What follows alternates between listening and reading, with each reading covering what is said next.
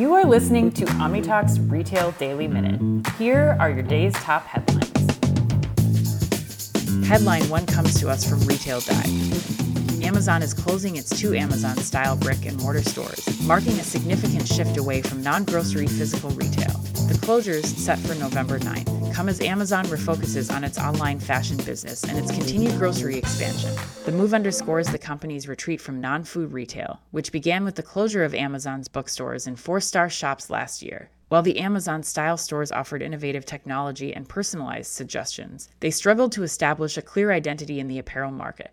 Amazon is now concentrating on its successful online fashion and beauty offerings and investing in technology, including virtual try-on services, as it channels resources towards its growing grocery business to compete more effectively in that sector.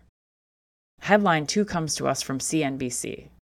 In a recent interview with CNBC, Target CEO Brian Cornell revealed that shoppers are scaling back their spending, even on groceries, due to budgetary concerns. Target has observed 7 consecutive quarters of declining sales in discretionary items like apparel and toys, both in terms of dollars and units. Additionally, the number of items shoppers are buying in the food and beverage categories has also decreased in recent quarters.